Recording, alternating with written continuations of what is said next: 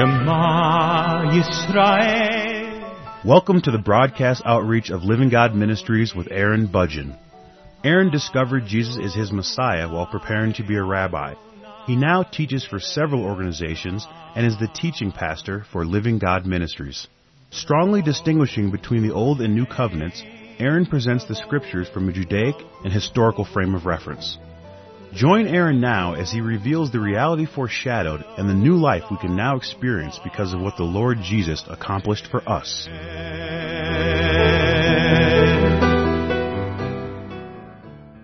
In Hebrews chapter 12, in verses 16 and 17, the writer speaks of Esau. Now, when people refer to Hebrews chapter 12, they're normally thinking in terms of God is going to punish you for your sins in order to encourage you to stop sinning. You need to endure the temptations of life and find ways to overcome these temptations. You need to resist sin as much as possible to the point of shedding blood if necessary. These are the kinds of things that people are normally speaking of when they are looking at Hebrews chapter 12. And of course, in the previous programs, I've spoken about these verses at length, explaining that these verses have absolutely nothing to do with those perspectives, with that bias, and I explained why in the previous programs. I'm not going to get into that in this program. Instead, I'm going to move on into the subject of Esau. But when people assume this bias of the Christian life is a life of getting over your sin, it's a life of getting the sin out of your life, that's the purpose of being a Christian, then it's very easy to look at Esau from a perspective that I don't think the writer had any intention of us looking at Esau from that perspective. But because of the biases that people have, they normally look at this and they say things like, Esau gave up his birthright for a bowl of soup, and the bowl of soup was something that satisfied his flesh. And so when we look at this, we should look at this from the point of view of encouraging us not to throw away our salvation or not to throw away our fellowship with God for the indulgence of the flesh. That instead we should continue to live a life of repentance from our sins and obedience to God so that we don't look like Esau. That's normally the point of view that people will look at Hebrews chapter 12, verses 16 and 17 with reference to Esau. And I, of course, totally disagree. But I did want to say that this is the point of view, that this is the perspective that most people take. I don't think that that's the case because the Hebrews did not struggle with the temptations of sin like we do right now. The Hebrews had a very different focus in terms of their life existence. They were already trying to live a life of repentance and obedience. In Christianity today, people are generally trying to get people to live a life of repentance and obedience, but back then, these Hebrews who were the recipients of this letter were already consumed with living a life of repentance and obedience. And so to speak to them in that context, to say something like, don't be like Esau, don't do things that indulge your flesh at the expense or at the cost of what you may be able to receive on an eternal level, they would say that that doesn't make any sense at all because they were already devoting themselves for that purpose. That's a very important thing to understand here, and I think that people miss that because they don't understand the struggles that were taking place between the Apostle Paul and the Hebrews in Jerusalem and in Israel. They don't understand the dynamics and the struggles that were happening, and so because of that, it's very easy to miss this and not realize that the Hebrews were already living a life of repentance and obedience to their satisfaction. They were living a very obedient life to God. But I believe that the writer of this letter is making it very clear that they are missing out on things like the New Covenant that has nothing to do with repentance or obedience. It has nothing to do with that. It has to do with a completely different way of life that we live on the basis of the forgiveness of sins that we now already have. On that basis, not on the basis of our obedience, but on the basis of His forgiveness. Those are two entirely different ways of living.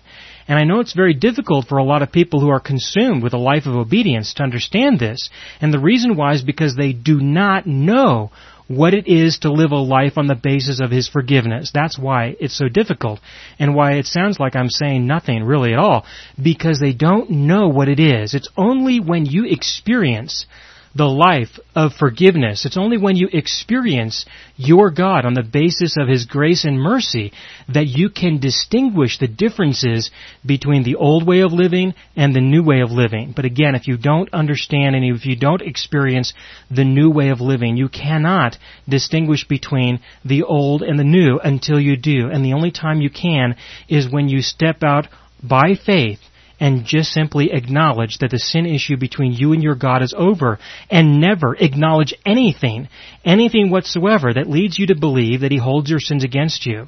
Not for the purpose of giving you an excuse to go out and indulge the flesh, but to give you an understanding and a reason to understand why you can now rest in His love, in His acceptance.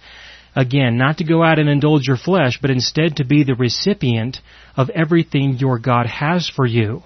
That is the distinction. That is the door that has been opened to you, that you must walk in and through in order to experience this. And only then will you understand what I'm saying when I say that there is a clear distinction between the two. But when you don't understand that, it's very easy to go into passages like this and suggest that this is further encouragement to try to get your flesh under control. But the Hebrews, again, would not respond to that, because the Hebrews believed that they had already found a way to get their flesh under control. It would make no sense whatsoever to speak to a Hebrew in the time of the Lord Jesus in the context of, hey, why don't you get rid of some of the sin in your life and so you can experience some holiness and sanctification? That was not the way that they were living. The Lord Jesus had to spend the vast majority of His ministry speaking to these people to show them that they actually did have sin in their hearts. They were assuming that they had no sin at all. To speak to somebody who believes that they have no sin and tell them to stop sinning means nothing. Nothing at all. And so I want you to understand that so that you can see that there is a different way to understand what this writer is saying. There is a very different perspective. Now, to explain this, I'm going to explain the value to the Hebrew for their repentance and their obedience, what they believed they were going to obtain, what they believed they were going to receive for their repentance and obedience. And what they believed that they would receive was what God said they would receive. God said very clearly in the law that if you obey all of the commandments, then you will be blessed. He will ensure, He will intervene as much as is necessary to ensure that you are blessed, that you are paid in effect, that you benefit in effect. He will ensure that you are adequately compensated for your obedience to His commandments. And He explains exactly what those blessings are. In the law, there is a clear, complete explanation. In many places, my favorite, of course, is Deuteronomy chapter 28, where He gives an entire list of all the things that you will receive if you are obedient to Him. And of course, you could look at the curses that He lists that you would receive if you were not obedient, and then just reverse those and assume that you're going to obtain a corresponding blessing to all those curses. If you were to look at it from that point of view, you could say that you will definitely be blessed in the way that He said that you would be blessed. But this is the point, and that is that all of the blessings that He gave, all of the things that He promised that you would obtain if you were obedient to Him, are blessings in the flesh. That's what's important to understand, that they are blessings that your flesh will be able to benefit from. More flour in your kneading bowl. You will be able to lend and not borrow. Things like that. They all have to do with a person's flesh. So if a person is obedient to their God, they will be able to live in the indulgence of their flesh, but not in the context of sin. Instead, in the context of blessings, in the context of having an abundance of things that would reduce the sufferings in their life, that would reduce the amount of labor that they would have to go through in their life. That type of indulgence of the flesh is what I'm referring to, not the indulgence of the flesh in the context of indulging in that which we know is clearly defined as sin, but instead indulging the flesh in the sense of benefiting the flesh in a reasonably legitimate way, but still is completely separate from the blessings of the Spirit, completely separate from meeting the needs of a person's heart. meeting the needs of the inside, instead just meeting the needs of the outside. Meeting the needs of the hands and the feet and the stomach, things like that. Not really dealing with the issues of the need for love, for acceptance, for meaning, for purpose, for understanding, for sober-mindedness, for respect and honor, things like that can only come from our God. And that which He gives is the only thing that can possibly satisfy the deepest needs that we have. He created us in such a way that only He can do this. Nothing else on this earth can accomplish that.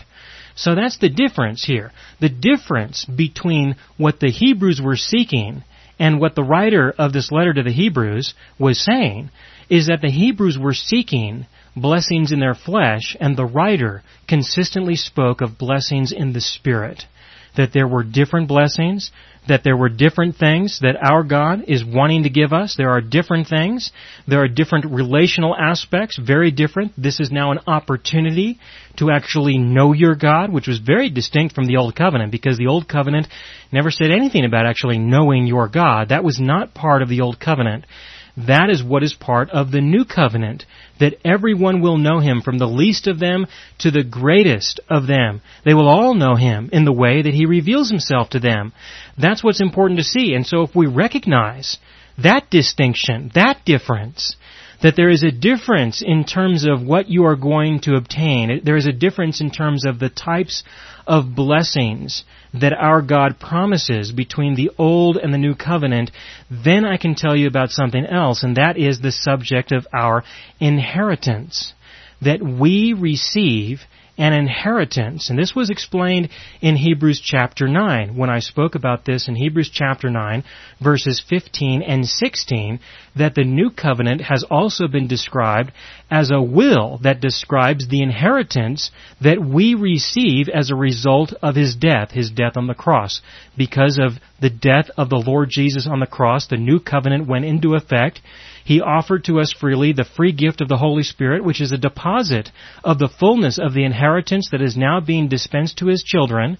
However, those things that are in addition to the Holy Spirit, I believe, are only applicable in the kingdom to come, in the age to come. That has not yet been realized, but will be realized very soon. But between now and then, we have the indwelling presence of the Holy Spirit, which is the presence of our God within us. And believe it or not, He truly is all that we need. He is all that we need for life and godliness, and He has given us everything that we need for life and godliness in Him. We have received all the blessings in the heavenly places, which is described as the person of our God who now indwells within us. And He being given to us has been described as an inheritance. And that's the key word to understand here when you're reading Hebrews chapter 12, verses 16 and 17. And so now, Hebrews chapter 12, verse 16, it says, that there be no immoral or godless person like Esau, who sold his own birthright for a single meal. For you know that even afterwards, when he desired to inherit the blessing, he was rejected. For he found no place for repentance, though he sought for it with tears. The issue was that Esau was willing to give up his inheritance for something in his flesh. When bringing up Esau to the Hebrews in this context, the writer is then indirectly speaking to the Hebrews, using Esau to say to them that they have been giving up their inheritance in the Messiah for the blessings in their flesh which were described under the Old Covenant. Again, he is speaking to the Hebrews, explaining to them that they were like Esau, willing to let go of, willing to despise or to ignore or not to receive their inheritance under the New Covenant because they would prefer to receive the inheritance and the blessings under the Old Covenant, which were given for the flesh. Again, not for the purpose of sinning, but for the purpose of alleviating pain and suffering from labor and things like that. Blessings that our God defined Himself, that He said He would ensure that people would receive, of course, if they were obedient to all of the commandments. And so the writer is telling the Hebrews, look, you are still focused on the Old Covenant. You are still trying to live under the Old Covenant. You are still trying to live under the law, under the laws of Moses, with the expectation, with the anticipation that you will be blessed for your repentance and obedience. You're assuming that you will be blessed because you obey your God. And that is evil. That is sinful, because that is not the inheritance that your God has given to you in the Messiah. That is not the inheritance. He has given to you a different inheritance. Not an inheritance of wealth. Not an inheritance of prosperity. Not an inheritance of being free from war or being able to lend and not borrow. Not an inheritance of that, but an inheritance of your God. That is the inheritance that He has given to you. And that is what you are to embrace. He is speaking to the Hebrews through Esau to tell them, look, you must embrace this inheritance that I told you about a couple of chapters ago. The inheritance that I spoke of in Hebrews chapter 9. He now brings it up again in Hebrews chapter 12 in a different context to say that you must turn to your God for what He has to give you. Do not forget, do not ignore, do not despise, do not let go of what He has. Do not substitute it or take something else in its place. And unfortunately, that's what they were doing. And unfortunately, that's what many people in Christianity today are trying to aspire to. There are many people today who are trying to get Christians. There are many Christians who are trying to build themselves up. They are trying to change their lifestyle. They are trying to change their way of living in such a way that they can be like a good Hebrew. That's what they're trying to do. So that they can be a Hebrew of Hebrews. They can be one who repents from their sins and obeys their God and gets blessed as a result. And that is not what our God is doing now. That has nothing to do with the new covenant, but people are living that way. And so when you finally, if that's what you believe, if that's how you're living, when you finally become like a Hebrew, when you finally accomplish all that the Old Covenant demands of you, or you get reasonably close, then come back to this chapter. But until then, you're not even ready for this chapter. You're not even close. You have no place in this at all. This has no place in you. You're going to have to wait until you finally come to the point of recognizing that those blessings mean nothing. They mean absolutely nothing. Your God wants to give Himself to you. He doesn't want to give you another one of His cows, or one of His lawnmowers, or a bigger house, or something like that. That's not what He is doing in your life. That's not why He's here. He's here so that you can know who He is, but you're not going to know who He is until you realize what He's accomplished through the Old Covenant, until you realize the reality of what is foreshadowed here. But if you don't even know the shadow, then knowing the reality is going to be even more far-reaching. The writer goes on to explain the same thing, but in the context of the mountain of God, where Moses obtained the commandments of God, where the children of Israel received the commandments of God. The writer goes on to speak of that, because that is the context. That is the proper context of Esau. The context of Esau was that the people were going back to the Old Covenant looking for the blessings there. And so he follows through by saying, hey, look, you don't go back to Moses. You don't go back to Mount Sinai. There is something else. There is something entirely different. There is a different people, a people of God. Beginning in Hebrews chapter 12, verse 18, it is written, "For you have not come to a mountain that can be touched, and to a blazing fire, and to darkness, and gloom, and whirlwind, and to the blast of a trumpet, and the sound of words, which sound was such that those who heard begged that no further word be spoken to them. For they could not bear the command, if even a beast touches the mountain, it will be stoned. And so terrible was the sight that Moses said, I am full of fear and trembling. But you have come to Mount Zion, and to the city of the living God, the heavenly Jerusalem, and to myriads of angels, to the general assembly and church of the firstborn who are enrolled in heaven, and to God, the judge of all, and to the spirits of the righteous made perfect, and to Jesus, the mediator of a new covenant, and to the sprinkled blood, which speaks better than the blood of Abel. And I, of course, spoke about Abel in Hebrews chapter 11. He makes the transition very clear by explaining, look, you don't go back to the law. You don't go back to Moses. You don't go back to Mount Sinai. You don't go back to that. You need to understand, folks, that if you have entered into the new covenant, he's writing to these Hebrews who quite likely believed that Jesus was the Messiah, but did not understand the implications of what Jesus had actually accomplished for them. And for those, they needed to be told. They needed to be told, look, you have come into a new covenant. You have now entered into a new covenant. And you have come to a different mountain, the mountain of Zion. It's not the mountain of Sinai. You have come to the city of the living God.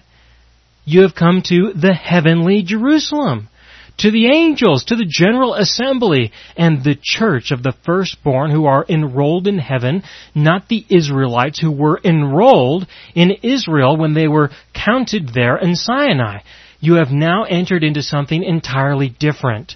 But the Hebrews were not embracing that. They were not really believing that. They were still trying to hang on to that which was the old. They did not walk in to the newness of life that was presented before them. And I believe that this letter was an appeal to them, to speak to them. Hey, look, there is something entirely different. There is another inheritance. There is another mountain. There is another city. There is another assembly. There is another church. These are different. They have no relationship to the old. And so if you believe that what he is doing is continuing that which was the old, then it's definitely not the new. You've definitely missed it. You're definitely not in touch with reality. And you are not a part of what the living God is doing right now as he is participating in the world that he has created. You have been left behind, and you will be left behind. And you may very well have a place in the kingdom of heaven, but between now and then, you're going to be completely out of what the Lord is actually doing. And you might be okay with that. Maybe you're okay with that. Maybe you just want the Lord to be kind of involved in your life, but you don't really want to be involved in his life. Maybe that's the case. And if that's the case, then I suppose I could pray for you concerning that, because there is something greater than you here on this earth. There is something greater than what you are doing. There is something greater than even the works that he has prepared for you. And that is the greater scope of what your God is doing here, and the fact that you have an opportunity to be a part of what he is doing, to be a part of his purposes. But if you will not embrace his covenant that is now in effect, and if you will not embrace his inheritance, he has constructed things in such a way that you will have no place in what he is doing. You will not be a participant in the true purpose of your God here on earth. You will be separated from the fullness of what he is doing. That is the reality of life. And don't get me wrong, I do believe that he can still find a way to work with you, within you, that he can definitely make use of you. That's not what I'm saying. What I'm saying is that in comparison to what you could be involved in comparison to what he has called you to, what he is doing, in comparison to that, it's virtually nothing in comparison. And so I want to encourage you to pursue a knowledge and understanding of this. I really want to encourage you in this regard to really think about this and to ask the Lord, ask him to give you insights concerning this. Ask him to show you what you might be believing that is not true. Ask him to show you that. And if he testifies in your spirit that what I am saying is true, embrace it and let him do what he does. Let him perform his perfect work within you, and he will conform you to his image. He will guide you, and you will be a participant in his activity here on earth. You can trust him concerning this. In Hebrews chapter 12, verse 25, it is written, "See to it that you do not refuse him who is speaking. For if those did not escape when they refused him, who warned them on earth, much less will we escape who turn away from him who warns from heaven. And his voice shook the earth then, but now he has promised, saying, Yet once more I will shake not only the earth, but also the heaven. It is him that we are to ensure that we do not refuse. Do not refuse him, your God. It's not an issue of whether you're going to refuse to repent or refuse to obey. It is a matter of whether or not you are going to refuse him and what he is giving to you. This is an example of who this letter was written to and the struggle they were having in embracing the new covenant, because they were where many Christians are trying to go.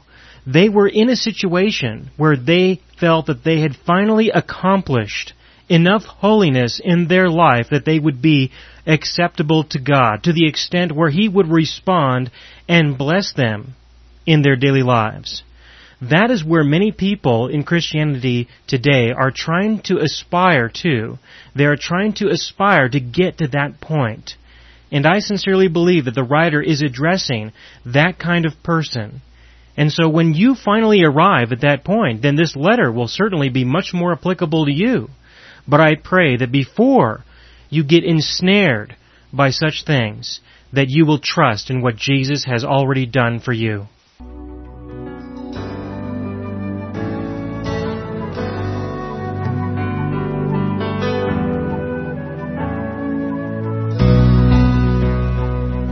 You have been listening to the broadcast outreach of Living God Ministries. You can hear all of our programs for free through our radio archive at livinggodministries.net. That is, livinggodministries.net.